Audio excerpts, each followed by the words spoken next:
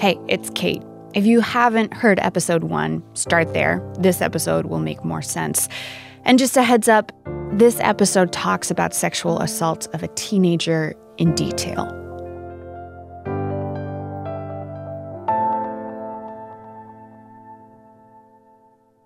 It's late on a fall evening, dark, September 16th, 2004. A 17-year-old girl walks towards the bright lights of a hospital in Lansing, Michigan. She's with her mom and a police officer. I show up in the emergency room. They bring me through the main entrance, and I actually see a kid from my high school sitting there. This guy from her high school has a broken arm or something, and she remembers he spots her with the police. And he's just looking at me like, what is going on? And I just was terrified. I was like, oh my gosh, everyone's going to find out. Everyone's going to think something's going on.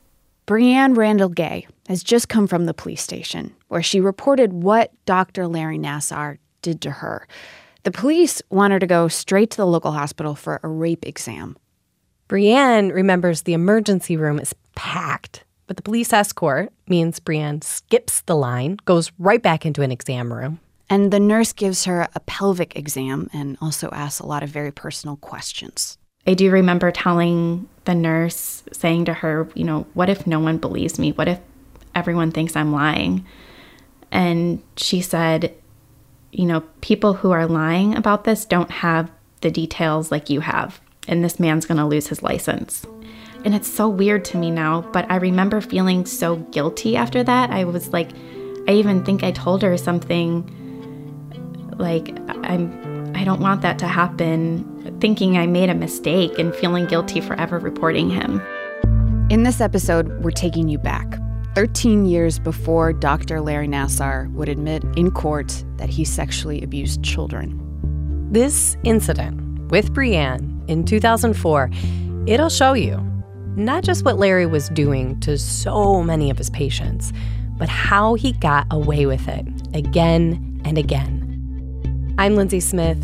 And I'm Kate Wells. You're listening to Believed, a podcast about how Larry Nassar abused so many for so long.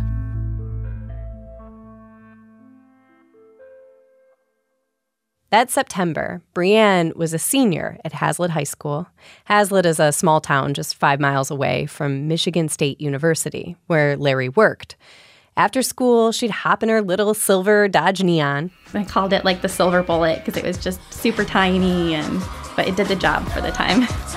On the way home from school, she'd rock some Britney Spears. At home, she'd do her homework, catch the countdown on MTV. A few days a week, she'd head to her part-time job making sandwiches at Quiznos. Breanne took the silver bullet to a lot of doctor's appointments, too, because Breanne has scoliosis, which means her spine is curved instead of straight. And by the time she was in high school, Breanne's battling chronic back pain. She would spend 3 days a week at physical therapy, the chiropractors. She quit soccer and tennis. They were considering surgery. But then a specialist said, you know what? Try seeing a sports medicine doctor. So Breanne's mom, Ellen Speckman Randall, asked around for a good one. And it pretty much came back, you want Nassar. Nassar's the one to see. He's the Olympic doctor. And so I thought, well, I'm probably not going to be able to get in, but let me give it a try. Dr. Larry Nassar is fresh off a big trip to Athens. He was with the U.S. women's gymnastics team at the Olympics there. By September 2004, Larry is back at his normal job on clinical duties at Michigan State University's Sports Medicine Clinic. And just as a reminder, we're calling him Larry because it's important to think about him not as Nassar, the guy you saw on the news, but as Larry, the trusted, beloved, goofy doctor. Everyone called him Larry. Breanne was never a gymnast, but Larry sees a lot of other athletes too. And they luck out. Ellen is, in fact, able to get them an appointment. And that first appointment goes great. Larry is super nice. He thinks he can help. Ellen feels like they have finally hit the jackpot. And so they schedule a second appointment. At her second appointment, Breanne goes by herself. I think the very first thing that seemed off was him having me undress for a massage. Larry hands Brienne these little tearaway shorts, Velcro up the sides. Larry has Brienne lay on the exam table, on her stomach. I think I had a sheet over me, and he just began massaging my back. Larry uses his elbow to push hard on her low back, even on her butt. Brienne winces in pain. Larry asks her, "Does this hurt?" And she's like, "Yes, definitely." He said, "Oh, okay, well, let me do something to release the pressure in your back." And he said, "I'm going to give you a wedgie." Larry rips open the Velcro on one side of Brienne's shorts. Underneath, she's got on a pair of white underwear. So Larry moves the side of her underwear, exposing her butt cheek. He's not wearing gloves. He hasn't told her what he's about to do. For several minutes, his hands are just massaging her butt cheek, skin on skin. I just felt uncomfortable at that point. I felt exposed. Brienne feels Larry's right hand drift further down, below her butt, and then he's pressing his bare fingers really hard up against her crotch. I felt like he was going to try to penetrate me because he was going in that direction until he felt the tampon. Brienne is on her period. At that point, he just put his fingers and kept his fingers at the entrance of my vagina. Brienne stays very still. She can't believe what's happening. She's silent. When I said something hurt, then he would go further. When he was being too rough on my back, the way he treated my discomfort with that was to put pressure on my vagina. And so I was worried that if I said that hurt, that he would go even farther. She doesn't know how long this goes on. Eventually, Larry asks her again, "Does this hurt?" Brienne lies. I said no because I was terrified of what he would do to try to release the pressure again. Brienne lays there, on her stomach, butt exposed. She's 17 years old, and she's alone with Dr. Larry Nassar. She braces herself, waits for the pain to stop, and she's trying to rationalize what Larry is doing to her. There's got to be a logical explanation. And I felt like I should just let him do what he needed to do to heal me, and that he was a doctor. He knew what he was doing. She thinks, this must be one of those things doctors do that hurts, but it's good for you, like a root canal or a pap smear. It's not comfortable, but in the end, it's to help you. And so I just assumed that that's what he was doing it for. But then Larry moves his hand from her vagina up to her neck. No gloves. She hasn't seen him wash his hands. Face down on the table, Brienne feels his hands on her ribs. His hand slides down her side. He palms her breast. And at that point, I was just very uncomfortable and just kind of froze. With Brienne frozen, Larry rubs and squeezes her breast for what felt like 15 full minutes. Then he stops, turns away from Brienne, looks like he's taking some notes and a clipboard. After he was done with his so-called procedure, he had me dressed in front of him. So he stayed in the room and watched me get dressed. And I remember just trying to turn the other way to try to shield myself. Brienne is so disoriented, she wants to just run out of there. But Larry is trying to schedule weekly appointments with this teenage girl. They're talking about dates and times. And when she's finally able to leave that exam room, Larry gives her a big hug. After the appointment, Brienne drives to school. She's late for lunch. The cafeteria at Hazlitt High School is packed with teenagers. There are flyers from the homecoming dance up on the walls. Everybody's eating. Everybody's clustered around big round tables. I don't remember eating at all. I don't think I ate anything. The table Brienne normally sits at with her friends was full, so she grabs a chair, squeezes in, and she just unloads it. Tells all of her friends about the crazy, gross thing her doctor just did to her. I honestly don't know what made me even say something to a group that big. I think I was just so distraught by it. I needed to tell someone, and I needed to say something because I was trying to work this out in my head. Brianne will never forget the look of shock on her friends' faces. I remember one of them specifically said, "Oh, wow, I've seen him before. You know, I definitely shouldn't go back to see him, and that doesn't sound right. You should tell your mom about it." So I actually called my mom. I left the lunch table. And she said, "Mom, what happened at the doctor's today was terribly wrong." I'm like, "What do you mean?" And she told me about, how he had massaged her breast. He had put his finger inside of her. He'd had her change her clothes while he was in the room. She was pretty shocked and said, "Okay, when you come home from school, we're going to talk about this more." At home, later that night, Brianne and Ellen sit down. She tells her mom everything. I think I hadn't fully realized that it was wrong. I felt like it was weird. And I was like, oh, wow, my mom's taking this really seriously. And I said, "Well, what do you want to do? What do you think we should do?" And she said, "I want to go to the police." So, okay, we're going. They went to police that very night, then to the hospital for the rape exam that we told you about earlier. The next step is for the police to question Dr. Larry Nassar. It takes about 2 weeks for a detective named Andrew McCready to sit down with him for an interview. McCready still works for Meridian Township's police department. Meridian is where Brianne's appointment was. And McCready wouldn't talk to us, and there are no tapes of his interview with Larry. What we have is McCready's written police report from 2004. In that report, Larry lays out his defense. It'll become a go-to for Larry, one he will use again.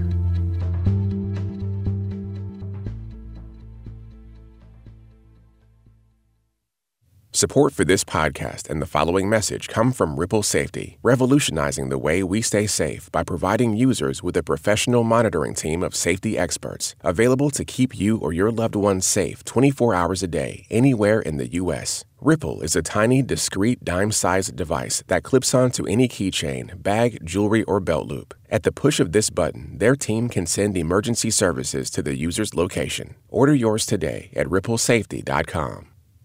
Support also comes from SimpliSafe Home Security. SimpliSafe is self-installed wireless protection for your home. The company was founded by an electrical engineer whose friends were burglarized. They wanted home security, but most systems were too complicated and too expensive. So he built SimpliSafe. Now they protect over 2 million people. And with SimpliSafe, there are no annual contracts. Learn more about SimpliSafe today at simplisafe.com/believed.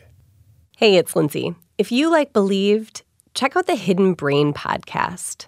The folks over there are passionate about ideas, and they love digging into the latest social science research. But they also want to give you insights that you can apply at work, at home, throughout your life. You can find Hidden Brain in Apple's podcast app or anywhere else you get your podcasts. Larry's account of what happened at Brianne's appointment is one single paragraph. The police report starts like this, quote, "Dr. Nassar advised me he had indeed touched Brianne Randall in the perineum, applying pressure with his fingers as he did so," unquote. Larry explains this is a legitimate medical procedure. At the bottom of the police report is a 25-page-long PowerPoint Larry provided. Yes, a PowerPoint. It's one of several presentations Larry created for speaking engagements, lectures he gave at medical conferences, and apparently to defend himself. It's one of many things I think that fooled the officer. This is Meridian Township Police Chief Ken Plaga. Plaga wasn't chief back in 2004, but he has reviewed Brianne's case. And he says, look, here you've got a doctor at the top of his field explaining this complex medical procedure and providing evidence. I think that, you bring in this PowerPoint with demonstrations of the actual procedure that are part of that PowerPoint where you see the hands inside the groin area, similar to what was explained by the victim, by Brianne, by several of the victims. This is here it is. I teach this. This is one of Larry's moves. Create confusion. Blur the lines between his abuse and legitimate medical techniques. Larry would treat patients who had injuries like a heel fracture or a shoulder sprain with his so-called pelvic manipulations. He's not even certified to treat the pelvic floor, but your average patient may not know any of this. Which is why we're going to take a minute here, because you need to understand what real pelvic floor treatment looks like, so you can see how it is miles away from what Larry was doing to his victims. The pelvic floor is a group of muscles inside your pelvis. They hold your bladder and other internal organs like a sling. You use your pelvic floor to control your bladder. Treating pelvic floor dysfunction can include exercises, stretching, and sometimes manual manipulation. I know people who get pelvic floor treatment. They're big fans. And that's why we had to talk to an expert to get some answers. I've had women that didn't ever think they could get pregnant, couldn't have sexual relations with their partner, men too. That's Dr. Amy Stein. She lives in New York City, has no connections to Larry Nassar. But unlike Larry, Dr. Stein has both a master's and a doctorate in physical therapy. She literally wrote the book on treating pelvic pain. And Dr. Stein says treating pelvic pain intravaginally or rectally, meaning putting your fingers inside of patients, can be legitimate when you're treating sexually active adults. She and the doctors at her practice do this regularly. A lot of the muscles you can't reach externally. Some you can, but many of them you can't. And it is so effective to assess and treat the muscles internally. We showed Dr. Stein the pelvic floor presentation Larry Nassar gave police in 2004. And Dr. Stein says, yeah, a lot of what he's saying is legit. You do see a lot of pelvic issues in gymnasts. But there are red flags for her. Dr. Stein says when you're dealing with kids, especially minors who haven't had sex yet, it would not be typical for a physician to insert their fingers into a girl's vagina to get to those muscles. That is the absolute last thing we have to do, because there's so much, again, that we could do without doing the internal work. Stein says even with adults, you'd never do these procedures without wearing gloves, without getting their consent, and without explaining what you're doing ahead of time. So back to this PowerPoint Larry gave police. We've got a copy of it. And at the very end, past the diagrams showing how muscles attach to the pelvis and plenty of medical jargon I can't understand, there's a few pages of these pictures with Larry. In these photos, Larry is demonstrating these medical techniques on young female patients. And in some of these pictures, Larry's given them wedgies. In one, he's got his fingers right up near a girl's crotch. In another, he's got a full-on butt grab with both hands. His thumbs are like jamming up right towards a girl's sit bones. The PowerPoint is cringeworthy. It was really difficult to see. Again, this is Brianne. She had not seen Larry's PowerPoint until just this year. And what's, made me angry is that what I told them he did is not what he presented to them in the PowerPoint. He's like on the side of their shorts. He's not trying to penetrate them. He's not massaging their breast. He's doing none of that. So I feel like that PowerPoint, it didn't prove anything. Police Chief Ken Plaga admits there are at least two ways his department messed this case up. One is, even though Larry is the suspect, the detective doesn't run his explanation or his PowerPoint by any other medical expert. We could have went to a doctor and said, is this what is your thoughts on this medical procedure? You could have, or you guys probably should have. Or is that clear? Well, we should have. That's something that we should have done. Things that should have been done. Brianne won't say the detective who handled her case was totally incompetent. Yeah, I think there was a couple things. I think he was fooled, and I think he kind of was intimidated to press further. He took this PowerPoint and called it a day. Brianne has spoken with Detective Andrew McCready a little bit since Larry got caught. He called me and he apologized for, being tricked by Nassar, and, if he could go back, he would do it differently, saying his intentions were good. So it was good to hear his apology. That's not to say now that I'm not still angry, especially because at that point I had not seen the police report yet. When I saw the police report, I felt a little different, and I have not talked to him since. Larry Nassar manipulated all kinds of well-intentioned people with his show of medical expertise and the prestige of his position as the Olympic doctor. But, I think a lot more could have been done and should have been done, but hindsight's 20/20. So the first way the police messed up, they didn't run Larry's medical explanation by any other expert. They just took his word for it. The second way police messed up, the detective never brought the case to the local prosecutor for review. If Brianne came in and made this sexual assault complaint today, Plaga says they would do that for sure. Because prosecutors see cases from all over the county, not just one town. So they will know if, say, multiple people have come forward about the same sports doctor, for instance. But with Brianne's complaint, that did not happen. Because of Brianne's case, the Meridian Township Police reviewed nearly 600 sexual assault cases they'd done over the years. They even reopened 7 of them. They did not find problems with any of Detective McCready's other cases.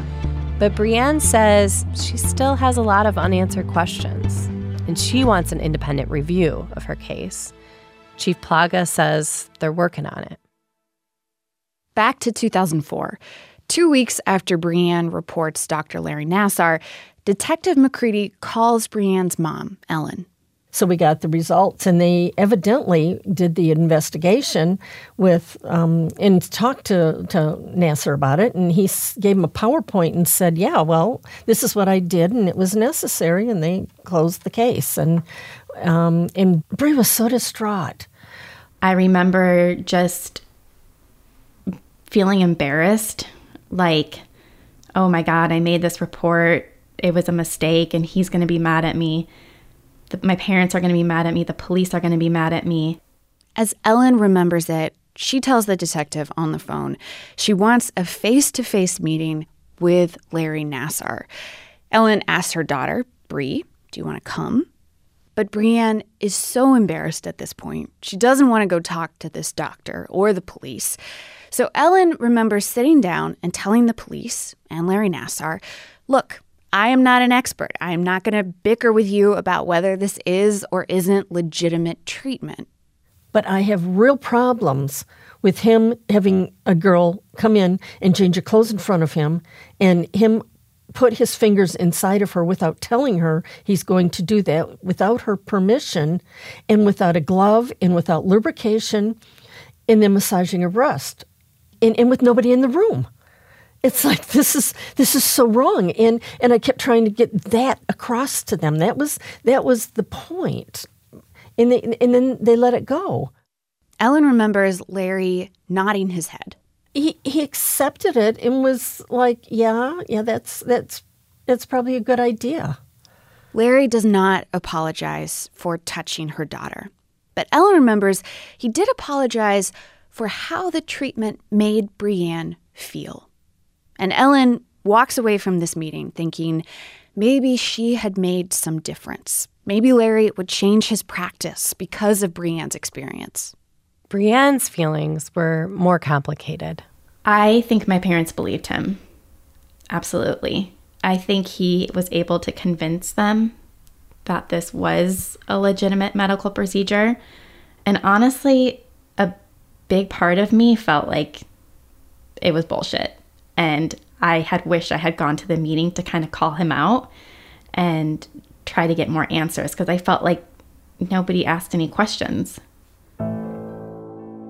Brianne wanted to do more. It felt like the wrong time.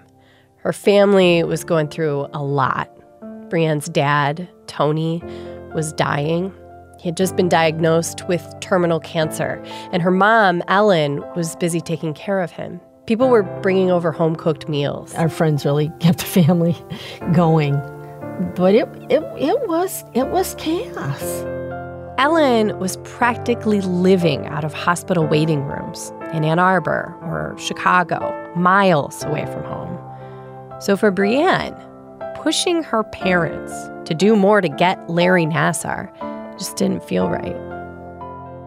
Brianne's dad passed away in May of 2005, just over 6 months after Larry Nassar sexually assaulted her. Over the last 14 years, Brianne and her mom, Ellen, have had a lot of long, emotional conversations about the assault. Something happening like this to kids is very, very harmful to the parent-child relationship because there's something there that is hurtful, and parents' job is to solve problems for kids. And this is a problem a parent can't solve. I couldn't make this one right. Ellen remembers trying to reassure her daughter. At least if anyone else makes a complaint about him, the police have your report. They'll know he's done this before. But what neither of them knew was the same year they reported Larry, in 2004, another girl did too. This time, the problem was her own family. Her story is next on Believed. If you want to know more about Brianne's case, you can head to michiganradio.org/believed. We've put Larry's PowerPoint and the police report there, too. This week's show was reported by me, Kate Wells, and Lindsay Smith. Produced by Juliet Heinley with help from Paulette Parker. Edited by Sarah Hewlett with help from Allison McAdam. Engineered and mixed by Bob Scon. Jennifer Guerra is the show's executive producer. Zoe Clark is our program director. Our theme music is by Paul Brill. Special thanks to Emma Winowicki, Jody Westrick, Rebecca Williams, Vince Duffy, Amy Tardif, Len Niehoff, Nisa Khan, Hannah Rubenstein, Lara Molman, and Kyle Norris. And the folks at NPR, Mark Memmott, Ashley Messenger, Camille Smiley, Nigeria Eaton, and Ramteen Arablouei. You can hear new episodes of Believed every Monday. Subscribe wherever you get your podcasts. Would you put on a sweater that once belonged to Hitler? Can Chinese zodiac signs predict who's going to be a great scientist? And what happens when you use a training method for dogs to teach doctors? Answers to all those questions on my podcast, Hidden Brain.